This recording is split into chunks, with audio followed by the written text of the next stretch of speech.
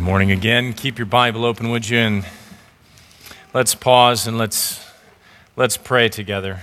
Join me in praying. Father, may the words of my mouth and the meditation of my heart be pleasing and acceptable in your sight. And may the thoughts and the affections, the desires, the intentions of all of our hearts be directed to our Lord Jesus Christ.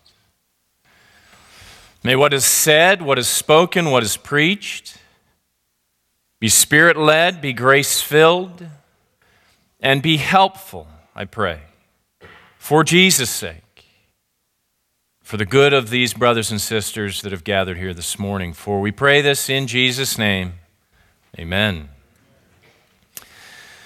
Well, this passage that Suai just read for us, I believe teaches us something profound and yet something simple. And I want you to see this simple yet profound truth, but not only to see it this morning, to be encouraged by it. I want you to see the simple yet profound truth, and not only to see it, but to savor, you might say, this simple and profound truth. Because I think this is why Jesus says what he says in this part of the Sermon on the Mount here in the passage that was just read for us. He wants the disciples, he wants us to see something and to savor something. He wants us to grasp something about who we are as followers of Jesus, something singularly important about our identity as followers of Jesus. But he wants us to be encouraged by it as well.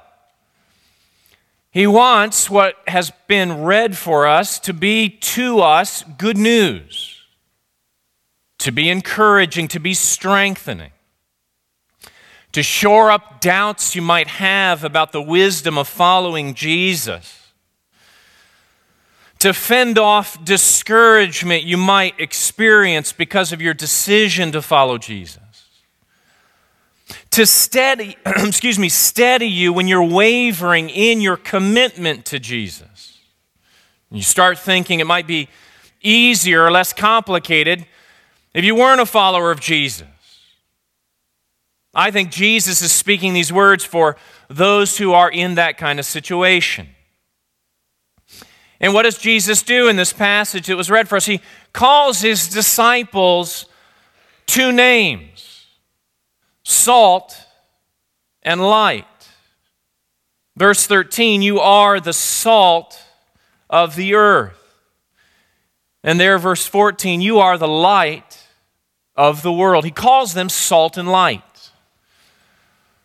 And what he means by that, I think, is simply this: disciples are distinct.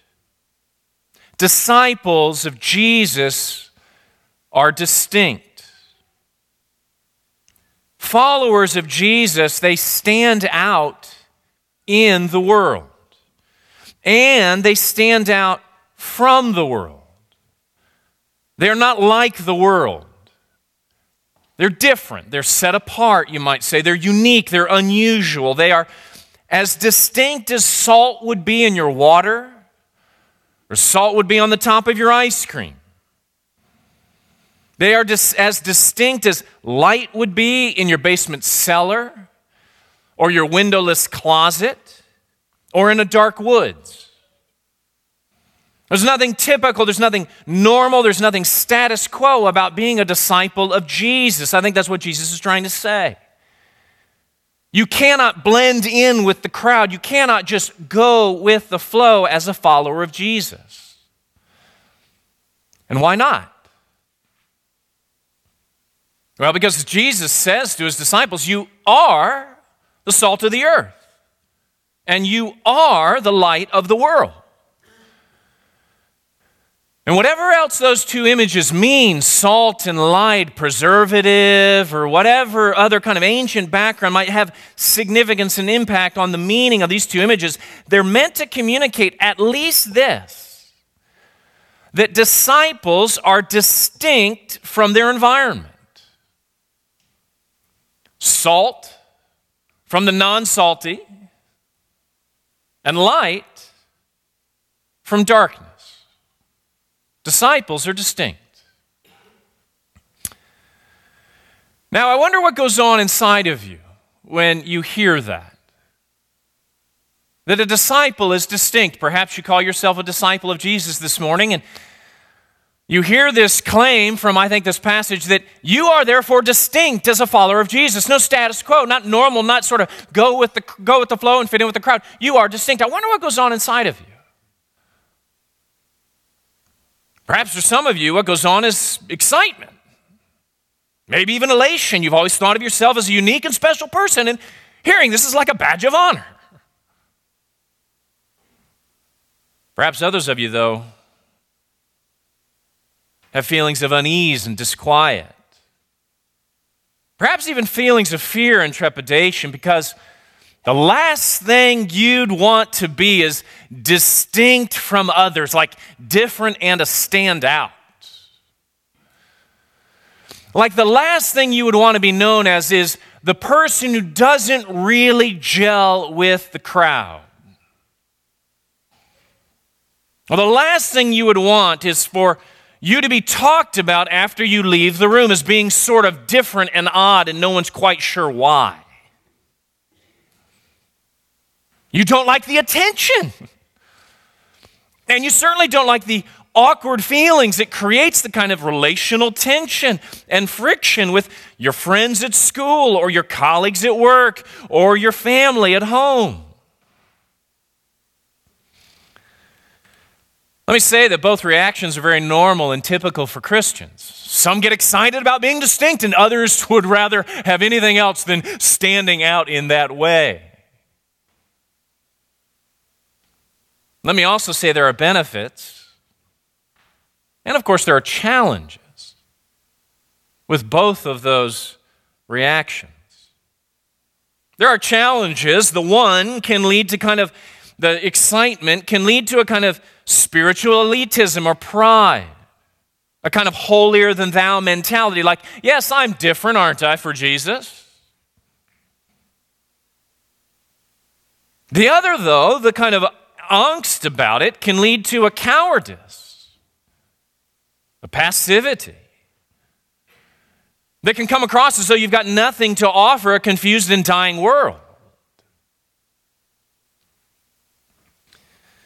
Regardless of what your reaction is, though, I think the important thing to remember from this passage is this, that the distinct thing about disciples, the distinct thing about you as a disciple of Jesus isn't you. It's Christ in you. That's the distinct thing.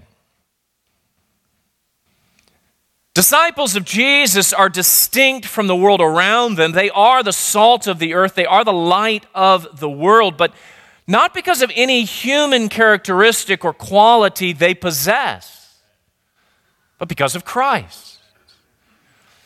And so there's no natural, you might say, explanation. There's no natural explanation for your distinctiveness as a follower of Jesus. There is only a supernatural explanation. It's the only one that makes sense of your distinctiveness.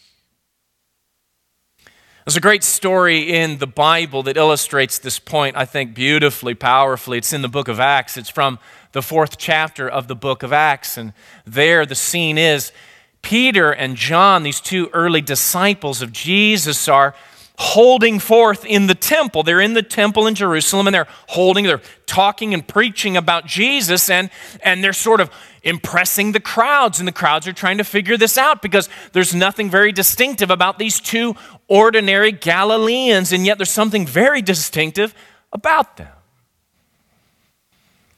This is the way the book of Acts, Luke, the writer of the book of Acts, puts it. Listen to this. Quote, "Now when they saw the boldness of Peter and John as they were preaching and teaching, and perceived that they were uneducated common men, there was nothing distinctive about them, they were astonished, and they recognized that they had been with Jesus." Not a natural explanation for their distinctiveness, but a supernatural one. They had been with Jesus. The Apostle Paul talks about it using a different image. The distinctiveness of being a follower of Jesus. In 2 Corinthians chapter 2, he talks about it this way, that we are the aroma of Christ. Quote, "We are the aroma of Christ to God among those who are being saved and among those who are perishing. To one, a fragrance of death to death, to the other, a fragrance of life to life." Paul here using the image of smell. Jesus using the image of taste and the image of sight. Paul, the aroma of Christ. Jesus, here on the Sermon on the Mount, salt and light. But the same point in all three images. Disciples are distinct. They stand out in the world and from the world. And why is that? Why is that? Well, because genuine followers of Jesus have experienced something profound. A radical change of nature. 2 Corinthians 5:17 puts it this way, quote, "Therefore, if anyone is in Christ, he or she is a new creation. The old has passed away. Behold, the new has come." The Apostle Paul puts it this way in Galatians, "I have been crucified with Christ. It is no longer I who live, but Christ who lives in me." A radical change of nature. The followers of Jesus have also experienced a definitive death of the old man, not just a change of nature, as though something were inserted on top of the old, but a definitive death of the old man. This is the way Paul puts it again in the book of Galatians. Listen, "And those who belong to Christ Jesus have crucified the flesh with its passions and desires." Something has died within you. Or from Romans, he puts it this way, Romans chapter 6, verse 6. "We know that our old self was crucified with him, with Christ, in order that the body of sin might be brought to nothing, so that we no longer are enslaved to sin." A definitive death of the old man.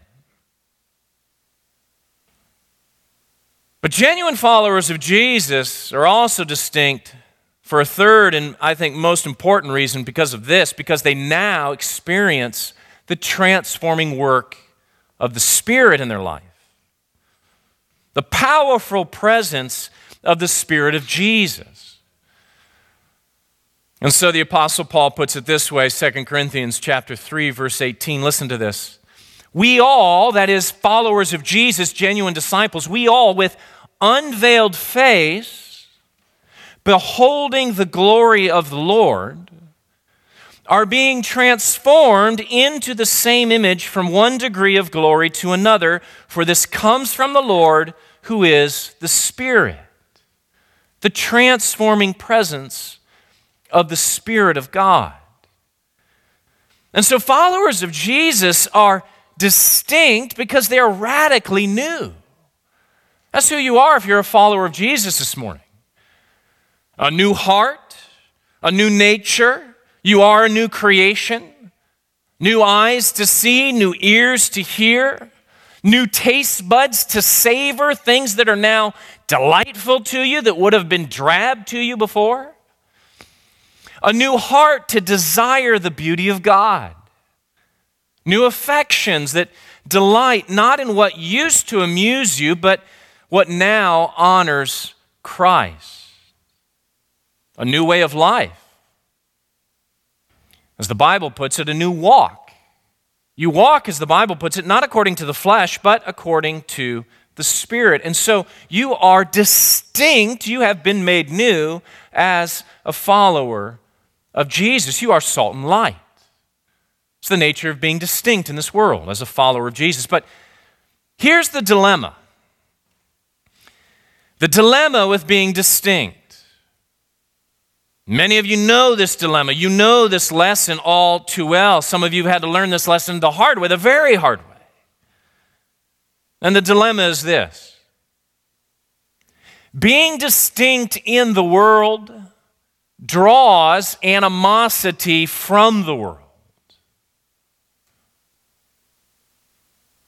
It's very interesting to note, look in your Bible, will you, at our passage. It's very interesting to note the immediate context to this famous saying about being salt and light and a city on a hill. You might get the impression, if you were to read this in isolation and kind of extract it from the context of the Sermon on the Mount and what comes before, that this is just kind of like a cool pep talk, like, I'm salt and I'm light, and isn't this awesome? I'm going to go shine for Jesus and make a big difference in the world, and all this kind of cool stuff.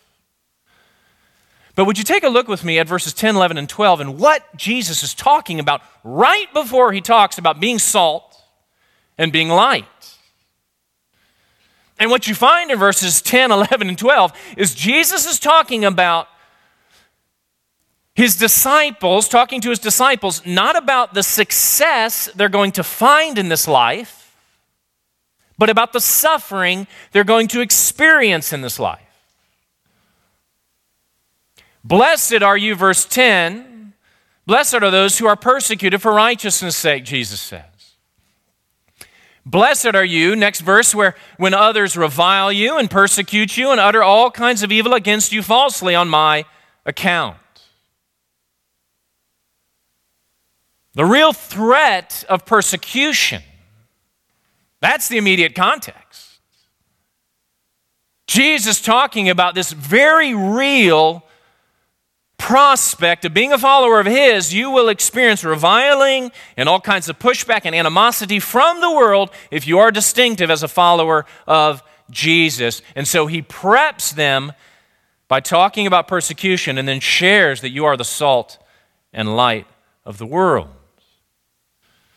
But don't miss the broader context either. Take a look with me, will you, at chapter 10. The end of the Sermon on the Mount comes in chapter 7, and then chapters 8 and 9, Jesus goes about healing. There's a lot of healing stories and things in chapters 8 and 9 as we looked at last week. We talked about that last week, the structure of the Sermon on the Mount and what follows. But you notice in verse 10, what happens after the healing ministry of Jesus is he transfers his ministry now in chapter 10 to his disciples.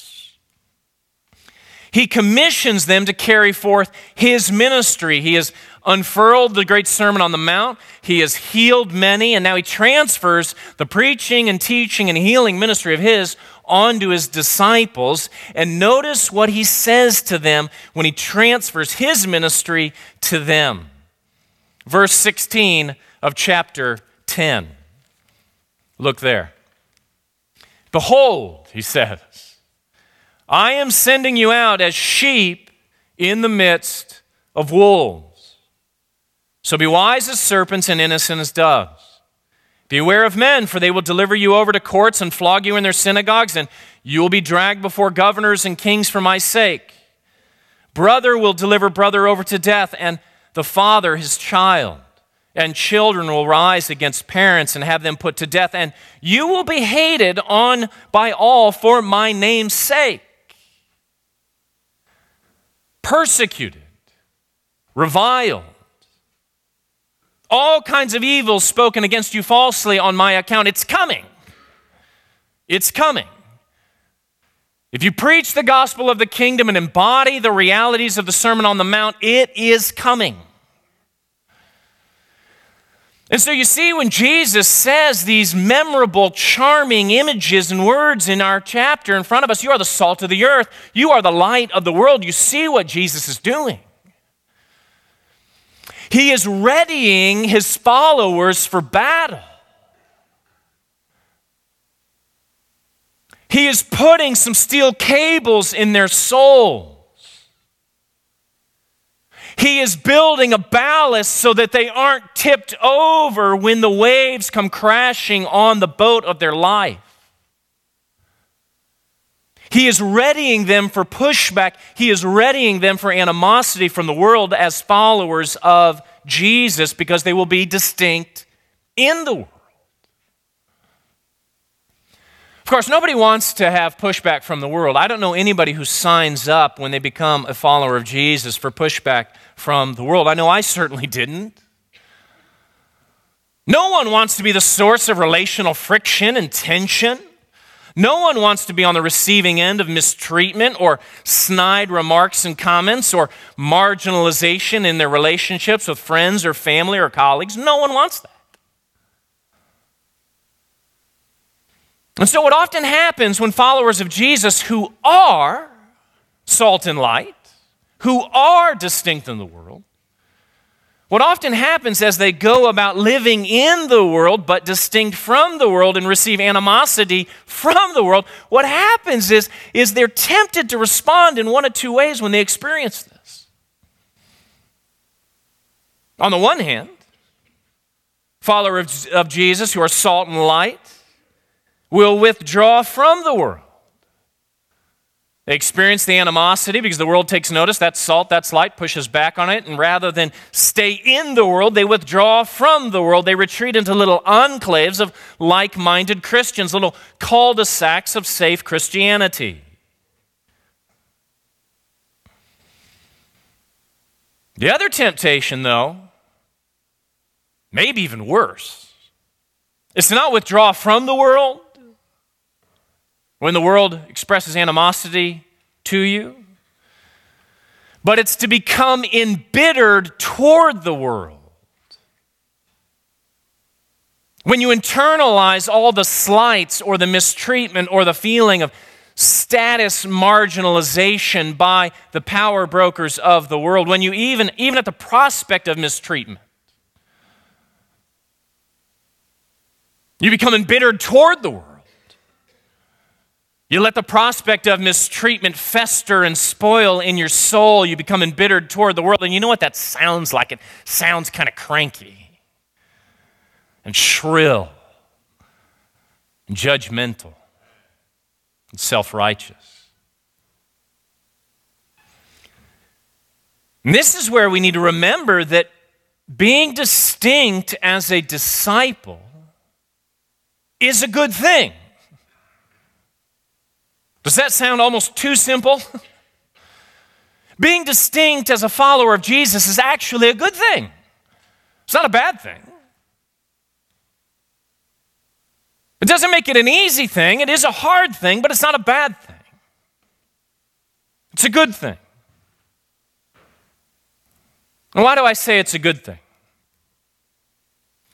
I say it's a good thing for this reason, because the salt and the light in our lives as followers of Jesus, it helps people see. See what? See Christ. That's what. When they see your life as a follower of Jesus, they see salt, they see light, or they taste salt and see light to be consistent with the image. What they see is they see not you. They see Christ in you. So notice what Jesus says at the end of this passage, the missional and transformational comment here at the close of the passage in verse 16. In the same way, let your light shine before others, so that they may see your good works, your transformed, radically new life, and give glory to your Father who is in heaven. Being distinct draws animosity from the world, but being distinct is a good thing. It is not a bad thing. It helps people see. It helps them see Christ.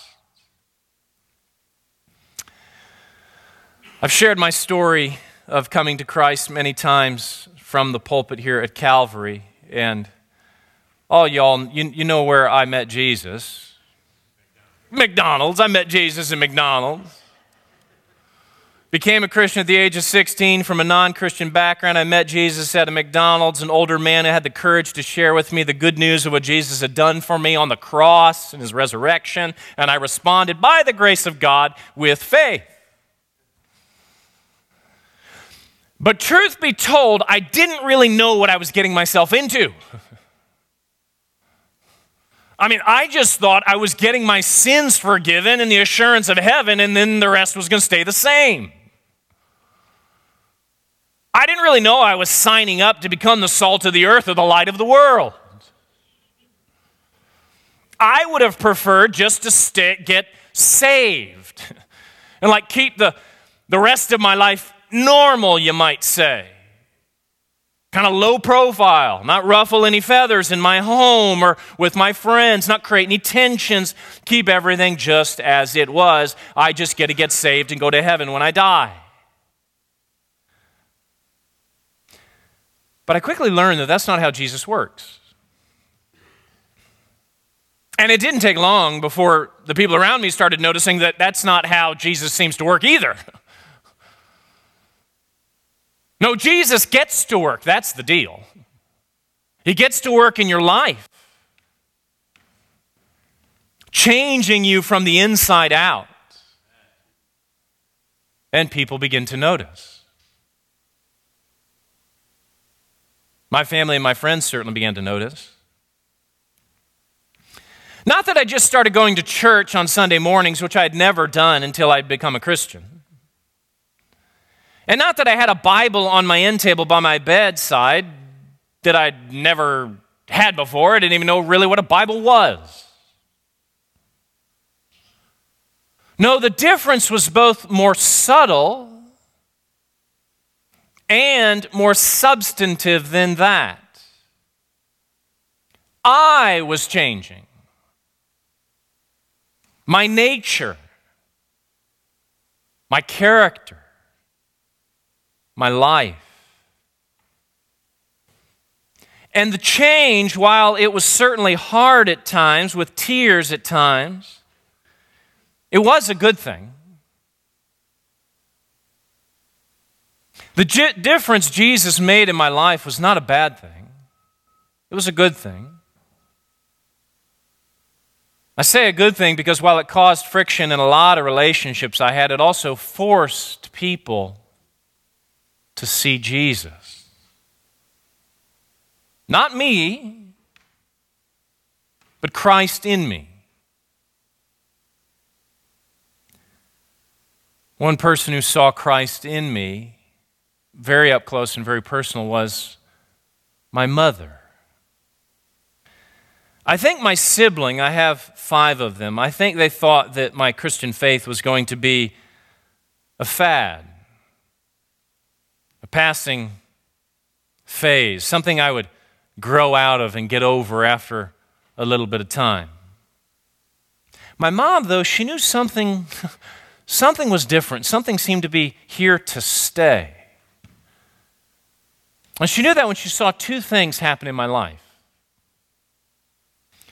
The first was this: I no longer terrorized my little brother Jamie. I mean, the poor kid. My brother Spencer and I, we used to put him in a laundry basket when he was little. 2 laundry baskets, one on the bottom, one on the top, and put him inside of it, and then duct tape the things closed, and then roll it down the stairs. And that was like the nice stuff we used to do. So I was no longer terrorizing Jamie because Jesus just didn't think terrorizing your little brother was a great idea. And secondly, my mom saw that I no longer terrorized my mom. You may have heard of strong-willed child. Like, I was the encyclopedia entry for strong-willed child. But Jesus began to change all that. And as a kind of creation ex nihilo, a kind of creation out of nothing, there was, I found in my soul and my life, an increasing measure. Kindness, humility, meekness, gentleness, a kind of graciousness, patience. I wasn't perfect by any means, but the fruit of the Spirit were growing in my life. And my mom could see that. I remember one morning, my senior year of high school. I'd been a Christian for a little bit over a year at this point, and I left the house, as I often did, in a huff. I was mad about something, probably like that I had to go to school and it was early. And I did what I often did when I was mad and left for school in a huff because it was early. I terrorized my mother on the way out of the house. But I got to school and I had to excuse myself from my first period because Jesus had brought me under such conviction that I had to go and call Mama and apologize to her on the phone and ask for her forgiveness. And when she received that phone call, when she hung up the phone and was like, huh? She saw something. She saw that disciples are distinct. And she saw not me. She saw Christ in me. And it directed her attention not to me, but to Christ. Salt and light direct people to the source of saltiness and the source of light. My mother, a few months after that phone call, ended up coming to Christ, saving faith in Jesus, because there was something irresistibly compelling, not about me, but about Christ in me, something compelling about a distinct disciple that she was able to see up close and very personal.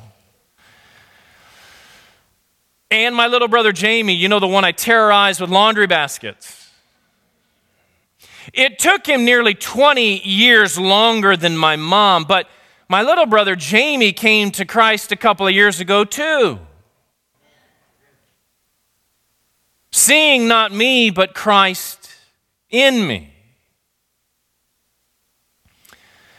Do you know that little children's song that is sometimes sung in conjunction with this passage of Scripture? You know that song, This Little Light of Mine? This little light of mine, I'm going to let it shine. Oh, this little light of mine, I'm going to let it shine. This little light of mine. I'm missing the melody here, I'm sure. I didn't grow up in Sunday school. I never actually sang this song, right?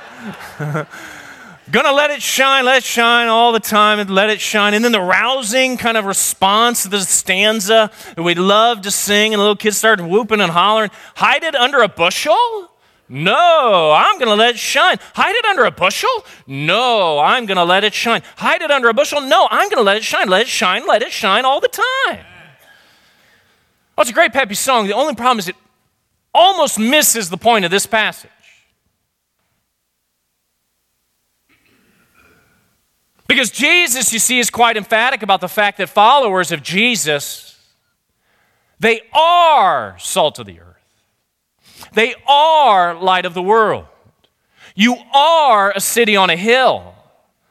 And as Jesus says, you cannot hide a city on a hill, just like you cannot hide light.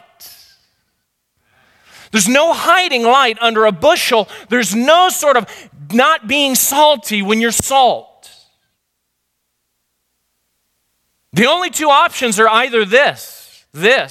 Either follow Jesus and shine, or don't follow Jesus.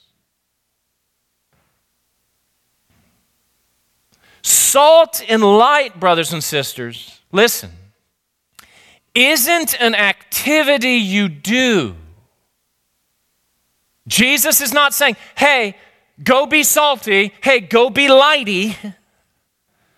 It's not an activity. It's not a command. It's not a duty. It is ontology. What is that? It is identity. Not an activity you do. It is an identity you have. Somebody tweet that. Somebody write that down. Not activity. It is identity. You are the salt of the earth. You are the light of the world. That means disciples are distinct. And the distinction, it's not a bad thing. It's a good thing. Because it ultimately points people to Christ. And so, brothers and sisters, in the same way, Let your light shine before others, so that they may see your good works and give glory to your Father who is in heaven. And all God's people said, Amen. Father, thank you for this identity that you have given your followers.